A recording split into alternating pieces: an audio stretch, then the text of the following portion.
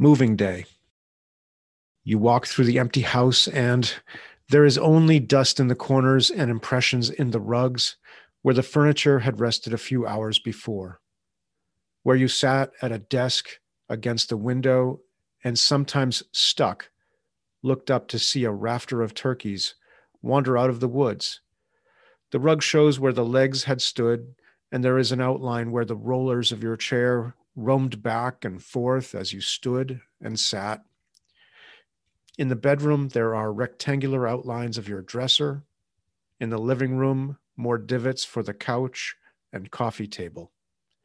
All the places you sat or slept, dressed or read, laughed with friends, drank coffee or sipped wine, have been reduced to fibric memories that will disappear when the crew you've hired to clean the carpets comes tomorrow.